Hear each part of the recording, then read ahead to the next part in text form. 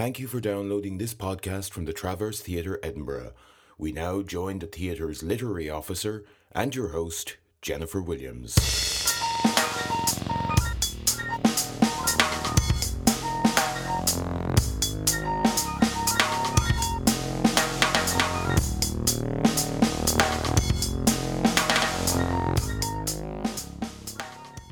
Hello and welcome to another edition of our continuing series of Travcast interviews with playwrights, in which we talk to playwrights about their current work and also explore their thoughts on the art of playwriting and the part it plays in their lives.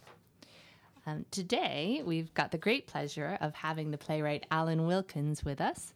Alan was brought up in Edinburgh, and before his professional debut as a playwright, he worked as an actor and taught English as a foreign language in Poland and Spain. Whilst in Spain, he wrote his first play, Childish Things, which he sent to the Traverse, and it got a public reading here. He then went on to write his second play, Cafeteria Stroke Restaurant, which received a reading at the Tron Theatre in Glasgow. And based on the success of those pieces, the Traverse commissioned him to write The Nest, which was his first fully produced play. Yes. His next play, Carthage Must Be Destroyed, set in a 2nd century Roman bathhouse, opened at the Traverse in 2007 and explored themes of power, politics, and decadence, set against the improbable background of the Third Punic War in 149 BC. This play won the Critics' Award for Theatre in Scotland, Best New Play Award for 2007-8, and was also produced in Bath at the Theatre Royal. In 2008, Alan scripted Can We Live With You for Langhaz Theatre Company, which works with people with learning disabilities. The play was performed at the Traverse in April 2008. And Offshore, produced by Birds of Paradise, was a play set against the background of the decline of the Scottish fishing industry and its effect on small communities. Alan has been a teacher for many different schools and types of students. He's taught on the Masters of Literature program at the University of Glasgow, has taught a playwriting course for inmates at Polmont Young Offenders Institution, and has been, and currently is, the playwriting tutor for our very own Traverse Theatre Young Writers group, which I help to manage. So I get to work with Alan on that, and it's always a wonderful experience. So, Alan, that was an exciting foray through your very wonderful history. And I thought I'd just start by asking you a bit about your teaching, because it does seem to me that that's been an ongoing part of your life. And you teach playwriting here, and you know there's that motto, to teach is to learn. And I was wondering if you do feel that you learn things about playwriting from your teaching activities. On a personal level, yes, very much so. I don't think that necessarily applies to every writer, but it is something I very much enjoy. And I do tend to find that on a Monday evening, for example, having taught the Young Writers Group, I'm more likely to work quite effectively on a Tuesday morning than otherwise. I do lots of different projects. Obviously, I think if you're going in working with 13, 14-year-olds, it's very much fun, and it's very literacy driven. The projects are great. It's not perhaps as creative as working with 18 to 25-year-olds who are all kind of buzzing with ideas, and not that I rip them off, but it's just a nice creative environment. I taught full-time for 6 years for Fife region, so I've got that as a skill backup. So doing playwriting workshops just seems to be a natural kind of a natural blend of my backgrounds. Also, as I say to the young writers, it is good to have other skills. There's not many people make a living purely from writing plays. And now at the top level, the other skills they might have might be writing for TV or writing for film. And at another level, it might be bar work. But having something that you enjoy doing to help you through the times when commissions are a bit thin on the ground, and in the current climate, we've got to look at that. I'm lucky that I've got the teaching background and I enjoy it. Absolutely, and I can vouch for your very fabulous teaching, and our young writers are constantly raving about how great Alan is as a teacher. And did you find working, for instance, with non-traditional students like the young inmates, do they benefit a lot from projects like working on plays? Well, you hope so. I mean, it's a leap of faith, I suppose, that you assume that you're doing some good. One of the problems with prison projects in particular is that they are notoriously difficult to evaluate. You hope, obviously, that you are partly responsible for turning around youngsters from a life of crime, but you don't know. Assuming that they don't repeat offend, which is a big assumption, then there's all sorts of things that have gone into making that happen. So you can really only evaluate what they seem to feel by the end of the project. And I think the crossover skills in terms of confidence and group work are obviously beneficial. We're not realistically going to get 8 professional playwrights out of a group of 8 young offenders, but hopefully we get 8 people that start to enjoy writing, and just seeing them interact with actors and directors. The prison governor at Pullman Young Offenders Institute was very supportive. He's not there any longer. And I think for him just to be able to go down to the writing workshops and speak to these young people in an entirely different capacity was something he found very valuable. And he is at another prison, so hopefully he'll take that commitment on. Yes, absolutely. I wanted to talk a bit about Carthage Must Be Destroyed, which unfortunately I didn't see at the time when it was on, but I read the play and I thought it was stupendous. And it was a wonderful, seemed to me a wonderful exploration of a period of time I'm quite interested in, but did so in such a way that it doesn't feel, somehow it manages not to feel at all like a period piece. It feels very, very modern. And I know a lot of what was written about it at the time, for instance, a mature, meaty, engrossing drama about power, politics, and decadence, and a gripping indictment of the corruptions of empire. It seems that even people at the time got a sense that it was as much about the modern world as about the ancient world. I was just wondering if you could talk to us a bit about it. I think I got very lucky in the sense that I just read about it, and obviously at the time, I think I wrote it in 2006, so we were involved in a land war in Asia, and with all the attendant kind of mismanagement that involved. So that was obviously in my mind. I do think that it was obvious that there would be a glut of theatrical responses to the Iraq War. And although I was commissioned, theatre takes a certain amount of time. It's in that scenario, it's very difficult to respond directly to something that you've read earlier that day. When I first read about the Third Punic War, it just seemed ideal, because the reason it chimed with me was obviously to do with contemporary events, but I could just set the play in that world, and I didn't tailor anything to make it chime more directly with anything that was happening. It is a play about the Third Punic War, not about the Iraq War. And in many ways, I think, for all Tony Blair's faults, he didn't go into that war for a popularity vote in the way that Cato did with the Third Punic War. It has as much to do, I think, with the anniversary of the Falklands War that was happening at the time as well, which did seem to be a blatant bit of popularity bagging. So yeah, I got lucky. It's we talked about teaching, and it is one of those annoying things. I can't teach that. I don't know what happens when you just get the idea and the play almost writes itself. And if I could do that every time I sat down with a blank piece of paper, then I would be probably living in LA by now. It's just really difficult. It's the easiest play I've ever written and the most successful, but I wrote it in 2 weeks. Golly. And every decision I made just seemed to kind of work. So I started thinking about what the equivalent of a smoke-filled room was, where all these decisions get taken, decided it was going to be in a bathhouse. And so I started with 4 blokes sitting with no clothes on in a Roman bathhouse talking about politics. And for some reason, people liked that. There's one of the lines from the play I quite like that I thought touched on this wonderful mixture of representing something believable in the ancient world, but also making a comment that feels so true even today. Was the character Gregor saying he's kind of the one who's supposed to go and do things in Carthage, and actually he kind of retired to a house on a hill with a young captive boy, didn't he? Yes, he did.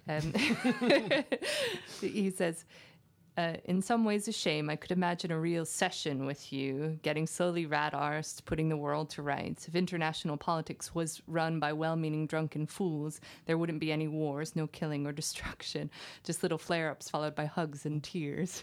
I thought this is just such a gorgeous line, and him and his own kind of drunken, corrupt, static inactivity, not fulfilling any of the things he thinks he's meant to be doing, but actually in many ways filling exactly the purpose that he always seemed to be destined to be fulfilling. Is, you know, he is that character who kind of, if everyone was like him, the world might actually be a nicer place, so we would get perhaps certain less things done. But I don't know, I just... I mean, I think it started as a bit of fantasy politics, where there was this part of me that, you know, when you watched Tony Blair smugly, glibly talking on television, you actually wanted him to be wandering around lost in the streets of Fallujah and actually experience what he'd caused.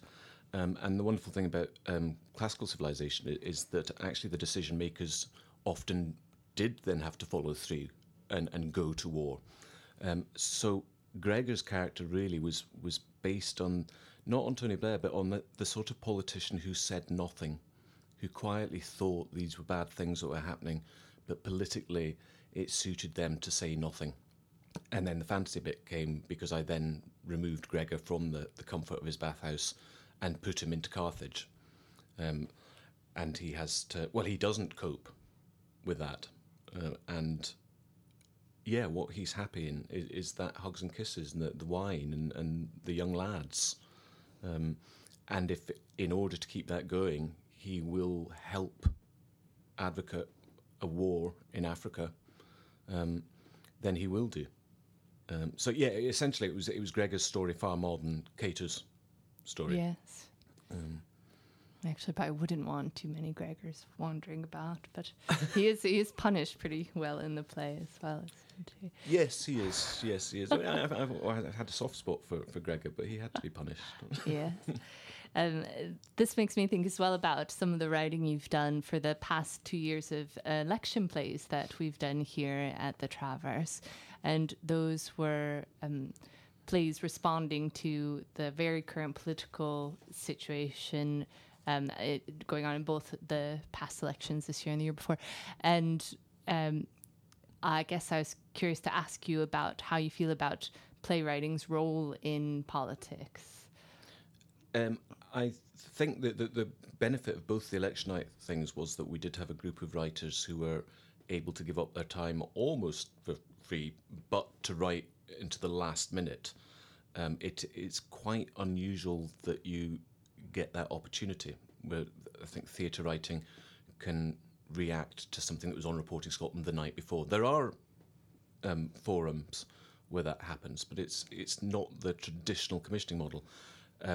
I liked being able to look at manifestos and have that inform what I was going to write for the election night shows. Whereas if I was writing it now to be performed in the event, say, of Scotland achieving independence, it would be dated by the time it went on. I do find politics an interesting world, and I don't like being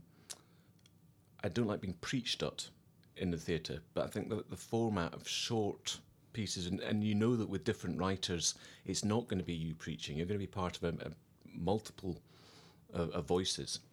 But I did find myself quite angry, and I quite enjoyed venting that on the kind of vacuousness of some of the politics that were being offered. The first year we did it, we based it very much on the figure of Gordon Brown, who seemed complex and seemed interesting dramatically. This year I think we struggled a bit more because of the innate blandness of everybody involved. It was very difficult to find a coherent dramatic structure. So it was a different show this year. But Yeah. Interestingly enough, we didn't predict the election at all. I think we all thought the SNP would get in with a majority, but nobody. It's not a prediction industry, but nobody really thought that Labour and Lib Dems would get destroyed as much as they did do. But I thought that was one of the exciting things about the project in that context, is that essentially it was such an up-to-date response to literally things happening the moment before the election that it could prove to be wrong. You know, it wasn't commenting on something that had already happened and was already proven to be true. And I think that it did still represent the feelings of everyone in a very real way, the way they were feeling. And actually that shock of what did happen was Yes. quite exciting. One of the writers kind of apologised for not predicting what had gone on. And I said that if I'd been in the prediction business, I'd gone to the bookies. And Yes. written a play. It wasn't about predictions. Yeah. I feel like some of your work seems to have been inspired by or had aspects of your own life maybe represented within, not directly perhaps, but maybe your experience of one job, which then you use to write about a certain character working in a certain place in a play. And it was making me want to ask you about how you feel one's own life can inform one's writing. Is it, there's that, some people say, oh, you should write from experience. Some people say, no, if a good writer uses their imagination, you should be able to write about anything. I think it is a case of what works for any individual writer. I'm not sure how you completely take yourself and your experiences out of the equation. I deny ever having been in a Roman bathhouse, or indeed starting a war. But obviously, there's a personal element in that play, and it's research driven. I've found out about the Third Punic War, but you can't take yourself out of the equation at all. I don't think my life's interesting enough for me to be allowed to just write about what I do. So for me, research comes into it. In some ways, I think, when we've talked about this with the Young Writers Group, I think it can be a bit of a red herring for people, whether they think that they must write about what they know. I kind of think, well, no, just find out about what you need to know in order to write the play. It'll be personal anyway, in some way. I don't write autobiography. I'm not really interested in discussing my family, my history with the theatre audience. I don't think that's useful for me or interesting for them. But I can't help who I am, and it'll come into any play.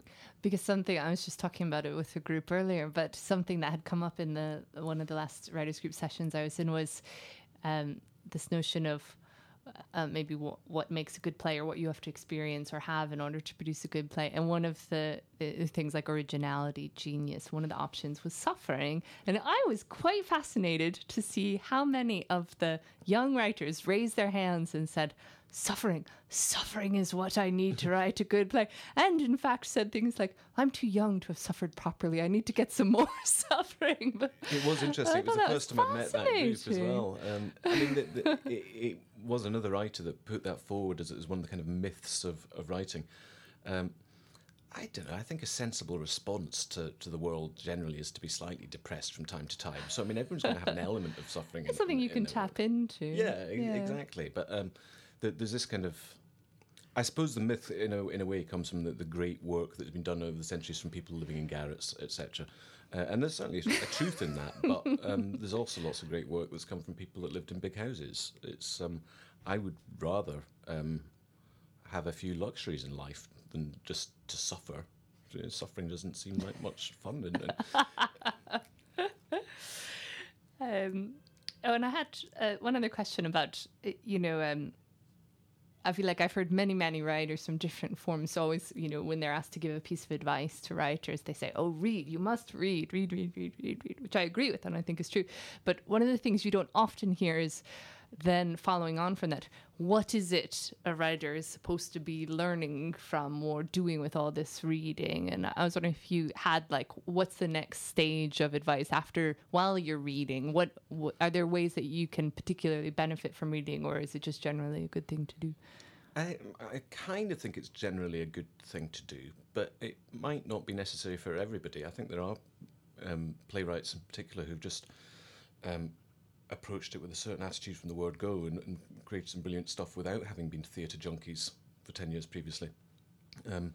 I What I say to the young writers now, obviously they're putting themselves in a position where they wish to be challenged and that they do want to see theatre. So I'm kind of preaching to the converted. But I think it's important to think about why you didn't like stuff as well as why you did. I also think it's important at a certain point to approach your own writing as if you've not read any play ever before, and just write.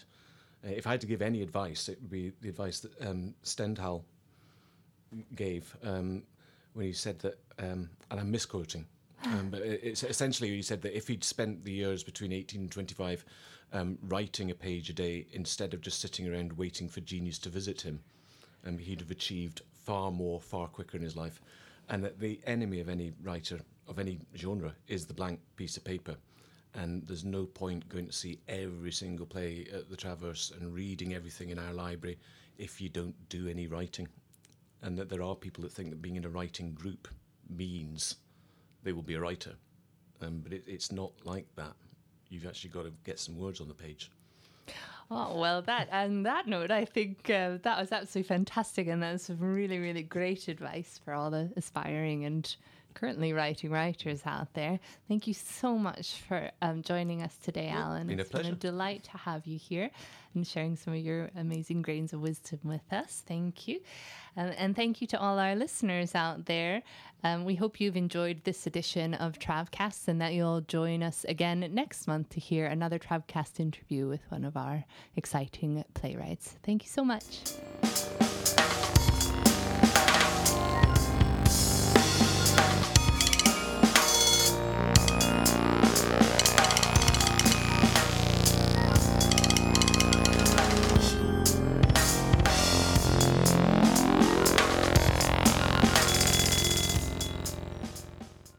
We hope you enjoyed this podcast from the Traverse Theatre, Edinburgh. For more information, please log on to www.traverse.co.uk.